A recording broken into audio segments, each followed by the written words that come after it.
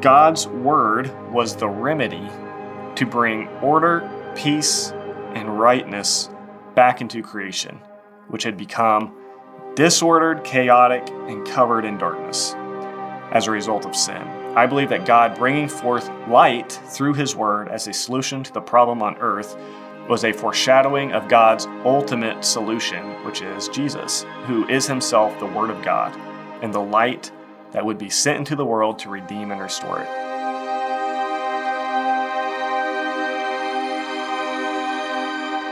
You are listening to the Great Light Podcast, a resource aimed at building up the body of Christ and engaging the lost. This podcast is a production of Great Light Studios. For more information and resources, or to watch our films, go to greatlightstudios.com or find us on Facebook or YouTube. If you would like to support this program and the ministry of Great Light Studios, you can do so easily and securely through our website.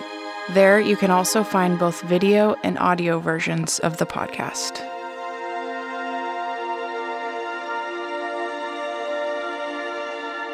So last time we saw that in Genesis 1:2, there's a problem. If it was God's intention and purpose for creation to declare His glory, then something has gone wrong in Genesis 2, where we're seeing the earth being without form, a waste place, void, covered in darkness. These things are obviously things that do not represent the character or the nature of God. And so I believe this shows us that God's original intention for creation, His purpose, had been derailed. And so we talked about how I believe it was the fall of Satan that took place between Genesis 1 and Genesis 1:1 and Genesis 1:2. That ultimately was the cause of that. Satan and his angels rebelled, and they were cast to the earth as a sort of prison cell, a holding place. And what that did, that spiritual event, something that happened in the spiritual realm, caused physical effects. And so the earth became this waste place, this place of darkness. And ultimately, I think what we're going to see is that it became influenced by the kingdom of darkness.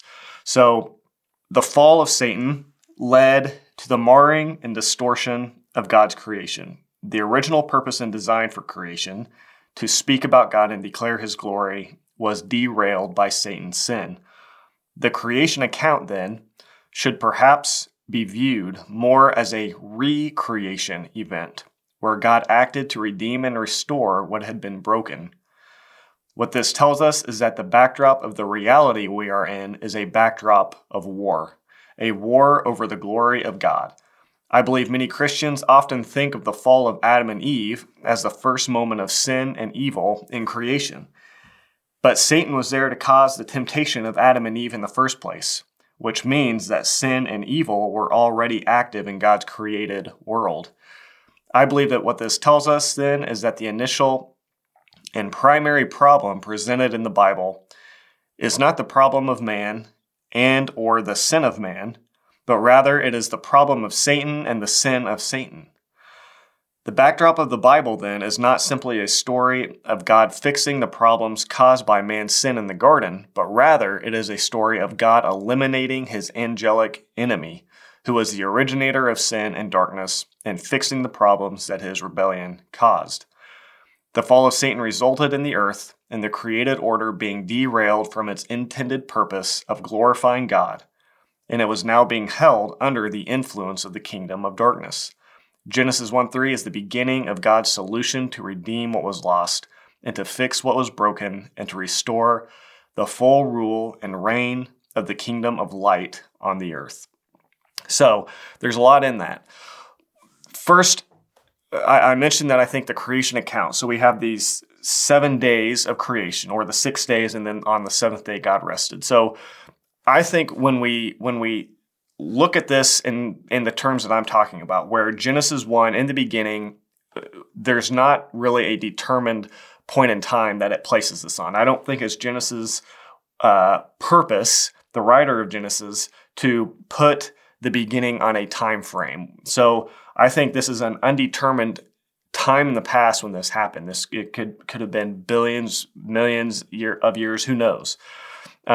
Some people probably have an issue with that, and they'll think I'm trying to make room for evolution. That's not my point. I don't think that has anything to do with this. I just think within Genesis, I don't see it trying to put a timeline on this in the beginning moment. So I think in the beginning, whenever this was, God originally created the heavens and the earth for a specific purpose. He had a purpose and a goal in the universe to basically, like, I think one way of looking at it is like an artist creating this work of art to express himself. He didn't need it. He was complete and full without it, but he wanted to bring it into reality. And within that was created beings, angels, and ultimately human beings as well. Satan fell and again kind of derailed that purpose. God had this original creation, the heavens and the earth, that originally were in line with God's purpose for them. They served the purpose of being things that declared and spoke about God's glory. But I think when Satan fell, it marred that purpose. It distorted it. So all that to say, I think when we look at the creation account, the 6 days of creation, I think we can. It's fair to think about this as more of a recreation event. So maybe this isn't the first moment when God brought matter or things into existence. I think there was already the creation that had been distorted and messed up by the fall of Satan. And so now what God was going to do is he was going back in, and the 6 days of creation are him taking over what was lost. He's fixing and putting back in order what was out of order. He's fixing what was broken. He's healing what was made sick in creation. And so we can think of the 6 days of creation as more of a recreation event. Okay, the second thing is that, again, like I mentioned here, I think the main problem going on in the Bible, the primary problem, isn't necessarily mankind and his sin. I think behind the scenes, behind that kind of envelops the whole story of mankind and his fall, is this initial drama between God and these fallen angels, including Satan. And so I think the backdrop of the Bible, again, is not simply a story of God fixing the problems caused by man's sin in the garden. It's a story of God eliminating his angelic enemy. So I think it can be helpful to think about all this, to think about kind of, again, we're kind of getting at and explaining the backdrop of this reality we're living in, kind of painting a broad picture of what this world we're in is, kind of what our purpose is and what's going on, in a sense, behind the scenes. If you're listening on the podcast, you're not going to be able to see, but I have this timeline pulled up on the screen. So this might be one of those episodes you want to go and pull up the video version of. I just think kind of visualizing this with a timeline, which ultimately represents God's eternal purpose, kind of where God wants to take the universe, is kind of what's being represented by this timeline. So again, you might want to pull this up if you're just listening and can't see, because it's going to be kind of confusing as I'm explaining this. But I have sort of a strange looking timeline pulled up on the screen. And so it starts out as a straight line, which represents this top line here. It represents God's eternal purpose, basically his desire for creation, which is ultimately to have a creation, to have all things in subjection to him, to have creation that points to him, that glorifies him, to have all things under the knowledge of who he is, to submitted to the truth, the knowledge of who he is, to submit to God as King and Lord, to have all creation be in line with his kingdom. That's his purpose. But then on the timeline, there's a series of dips. So it starts out again as a straight line, and then it dips down. So what this first dip down represents is the fall of Satan and his angels. So God had this purpose in creation, and there was, you could sort of say, a hiccup where part of his creation, and there's speculation as to why. I think ultimately I would boil this down to the fact that God wanted created beings that could freely serve him. They had the choice of serving him and submitting to the truth of who he is, or rebelling. Obviously, the pride and the sin in Satan caused him to move away from God's from the truth of who God is, which caused the created order to kind of be thrown out of whack. And God's purpose then on this timeline is shown as dipping down. Then we have a straight line after the dip, which here represents the recreation, or the 6 days of creation, where God begins his work of retaking over the earth and the things that were marred and destroyed and messed up by Satan and his fall. The darkness that had been brought into God's world. The recreation was God's kind of moment of working to begin to take it back. And then we haven't got to this yet, but there's another dip down. After that, there's another fall down that moves the timeline even further away from this original point of God's purpose and plan. And this is something we haven't talked about yet, but we'll get to, is the fall of man. So we had the fall of Satan that moved the universe, in a sense, away from God's original purpose for it. And then we had the fall of man that even moved it, you could say, I think, a step further away from God's purpose. Then there's kind of a flat line that shoots over, that goes on. This would represent the time basically between the fall of man and Christ coming to earth. And then finally, we get to the timeline begins to shoot back up. It starts to move back towards God's purpose and his plan for the universe. This first rise back up on the timeline, it represents Jesus's first coming. So this would be the work of Christ, God entering into human reality as a man, dying, resurrecting, and providing for really the solution to the problems that both his fallen angels and the fall of man produced. So Jesus' first coming. Then we have, before the final move back up on the timeline, and this would be, I'm just going to say the church age, or the time of the church. This is the time basically that we're in now. Jesus came, and I think basically what he did is he put man back in the position that they were in the Garden of Eden. He kind of recommissioned man and gave them the authority, that original authority that we'll see that man was given in the garden in Genesis. So God told man in Genesis to go, fill the earth, subdue it, rule. Basically, I think God was commissioning mankind to partner with him in going into the earth and subduing his enemies, to rule over the kingdom of darkness that has kind of taken up residence in the earth, Satan and his angels. God had commissioned man, given them the authority, created them in his image to go and spread his image of goodness and light in the world, and to take back dominion in the earth. I think that was God's part of God's original purpose for creating man.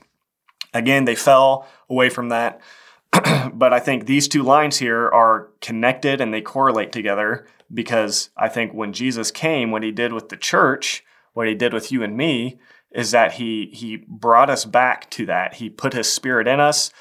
We now have the mind of Christ, and we can go into the world and kind of fulfill again the commission of God to fill the earth, rule, subdue, and to have victory over Satan. Jesus, our head, has crushed, ultimately he's crushed the head of Satan and gained victory over all the rulers and the principalities and the powers, the spiritual forces of wickedness in the heavenly places. What Jesus did on the cross completely gained the victory over that, and he gave that victory to us, and we possess that. And so, again, I just think it's kind of a neat correlation between these two lines here.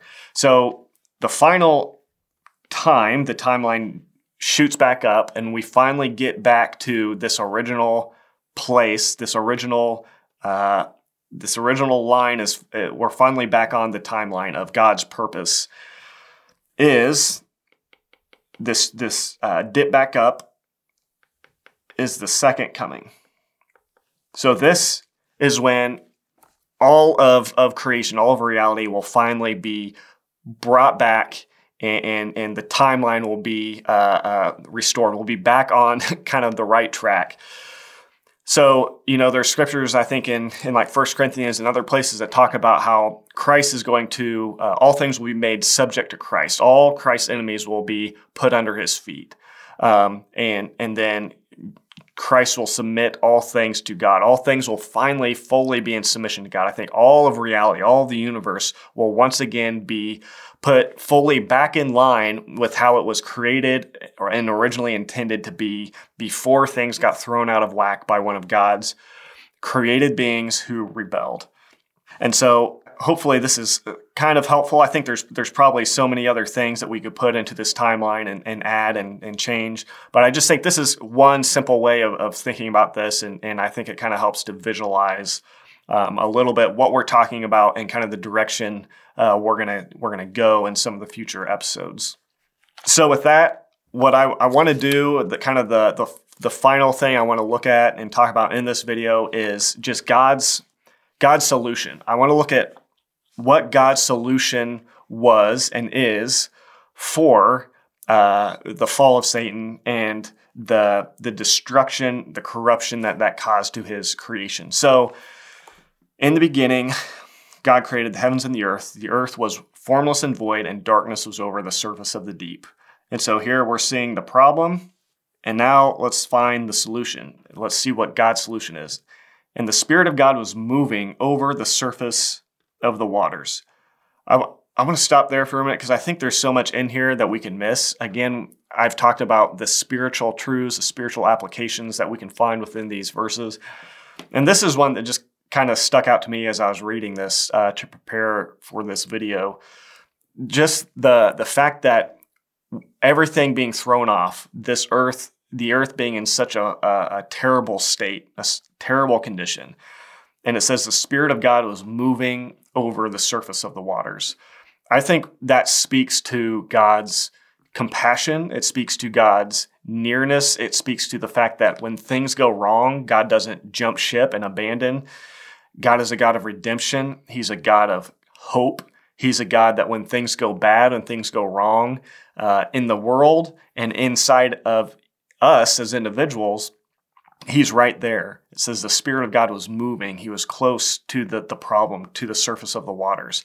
He was actively engaged, and intimately planning, I think, what he was going to do to redeem and fix this terrible situation. So it says the Spirit of God was moving over the surface of the waters. And this is it. I love this verse here, and I think this is the solution of God, which I think ultimately pictures Jesus. It's such a neat picture of Jesus that we're about to see. So then God said, "Let there be light," and there was light. God saw the light was good, and God separated the light from the darkness. So God said, "Let there be light." This, I think, is such a neat picture of Jesus. And we're seeing here God's word as the solution and God's light as the solution. So the Bible speaks of there being two kingdoms, the kingdom of light and the kingdom of darkness. And so I think that's kind of what's being spoken of here in Genesis. We're seeing that the kingdom of darkness was now influencing the earth. And God's plan, God's desire was that he would bring back the earth into the full submission to the kingdom of light.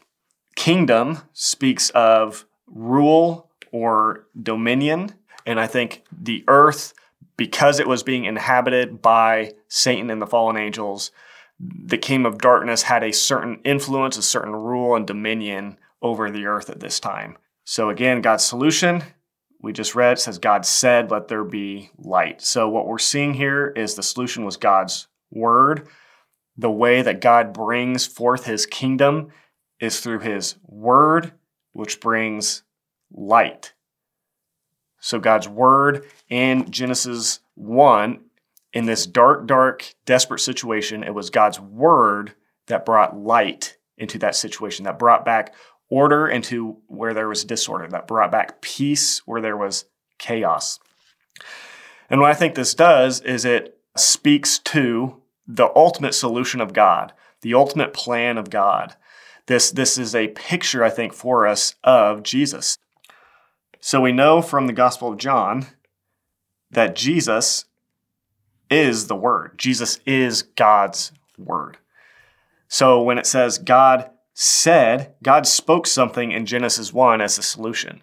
And the ultimate solution that God would bring to everything that had gone wrong in creation, both with the fall of Satan and the fall of man, God's ultimate solution was him speaking something, him saying something. And Jesus is the ultimate, final, most full expression of God and what he's saying, what he's speaking. It's God's communication to mankind and to the world that is the ultimate light. Jesus, within the communication of God, within what God has expressed to us in Jesus, is the full and perfect revelation of God himself. And I think that knowledge of God is ultimately what, when created beings, when the world submits to that knowledge, understands it and humbles themselves to it by faith, that is what will bring back the created order into submission to God. And that's going to happen. So Genesis 1, again, I think when it says, let there be light, that's such a cool picture of Christ, because we have God saying something and we know that Jesus is the Word. He's the ultimate Word of God. Second, we know that Jesus is the light. So what did God's Word bring forth? What did it produce in creation? What was the end goal of God speaking to fix the problem? Well, it was to bring forth light. There was darkness and chaos. And so to reinstitute the rule of the kingdom of light, God spoke, and that brought forth light. He said, let there be light, and the light was good. Well, we know that Jesus is the light of the world. He is the light who gives light to every man coming into the world. And so, yeah, I just think that this, God speaking to produce light, is a picture of the fact that the ultimate solution to all that had gone wrong in creation would be Jesus. And there's verses that talk about how Jesus was foreknown. He was foreordained before the foundation of the world. I think that all that went wrong in creation, it didn't throw God off. He wasn't surprised by it. He knew it was going to happen. I don't think he intended or desired for it to happen, all that went wrong, but he knew in his sovereignty what would happen. And somehow in his relationship with the Son, they planned for the solution, which would be God entering into human flesh and redeeming all that had been broken and lost. So I believe that Scripture portrays Satan's fall and the resulting sin and darkness in creation as the primary problem that serves as the backdrop of the whole story. God's Word was the remedy to bring order, peace, and rightness back into creation, which had become disordered, chaotic, and covered in darkness as a result of sin. I believe that God bringing forth light through his word as a solution to the problem on earth was a foreshadowing of God's ultimate solution, which is Jesus, who is himself the Word of God and the light that would be sent into the world to redeem and restore it. Creation was in a state of chaos, waste, and darkness, and God's light-giving word was the solution to fix this problem. In the same way, it is God's word that is the ultimate solution to the chaos, waste, and darkness that we all experience in our own sinful selves. As we continue through Genesis and the next few episodes, we will see that Jesus was always God's ultimate plan and remedy to fix all the negative effects of Satan's fall.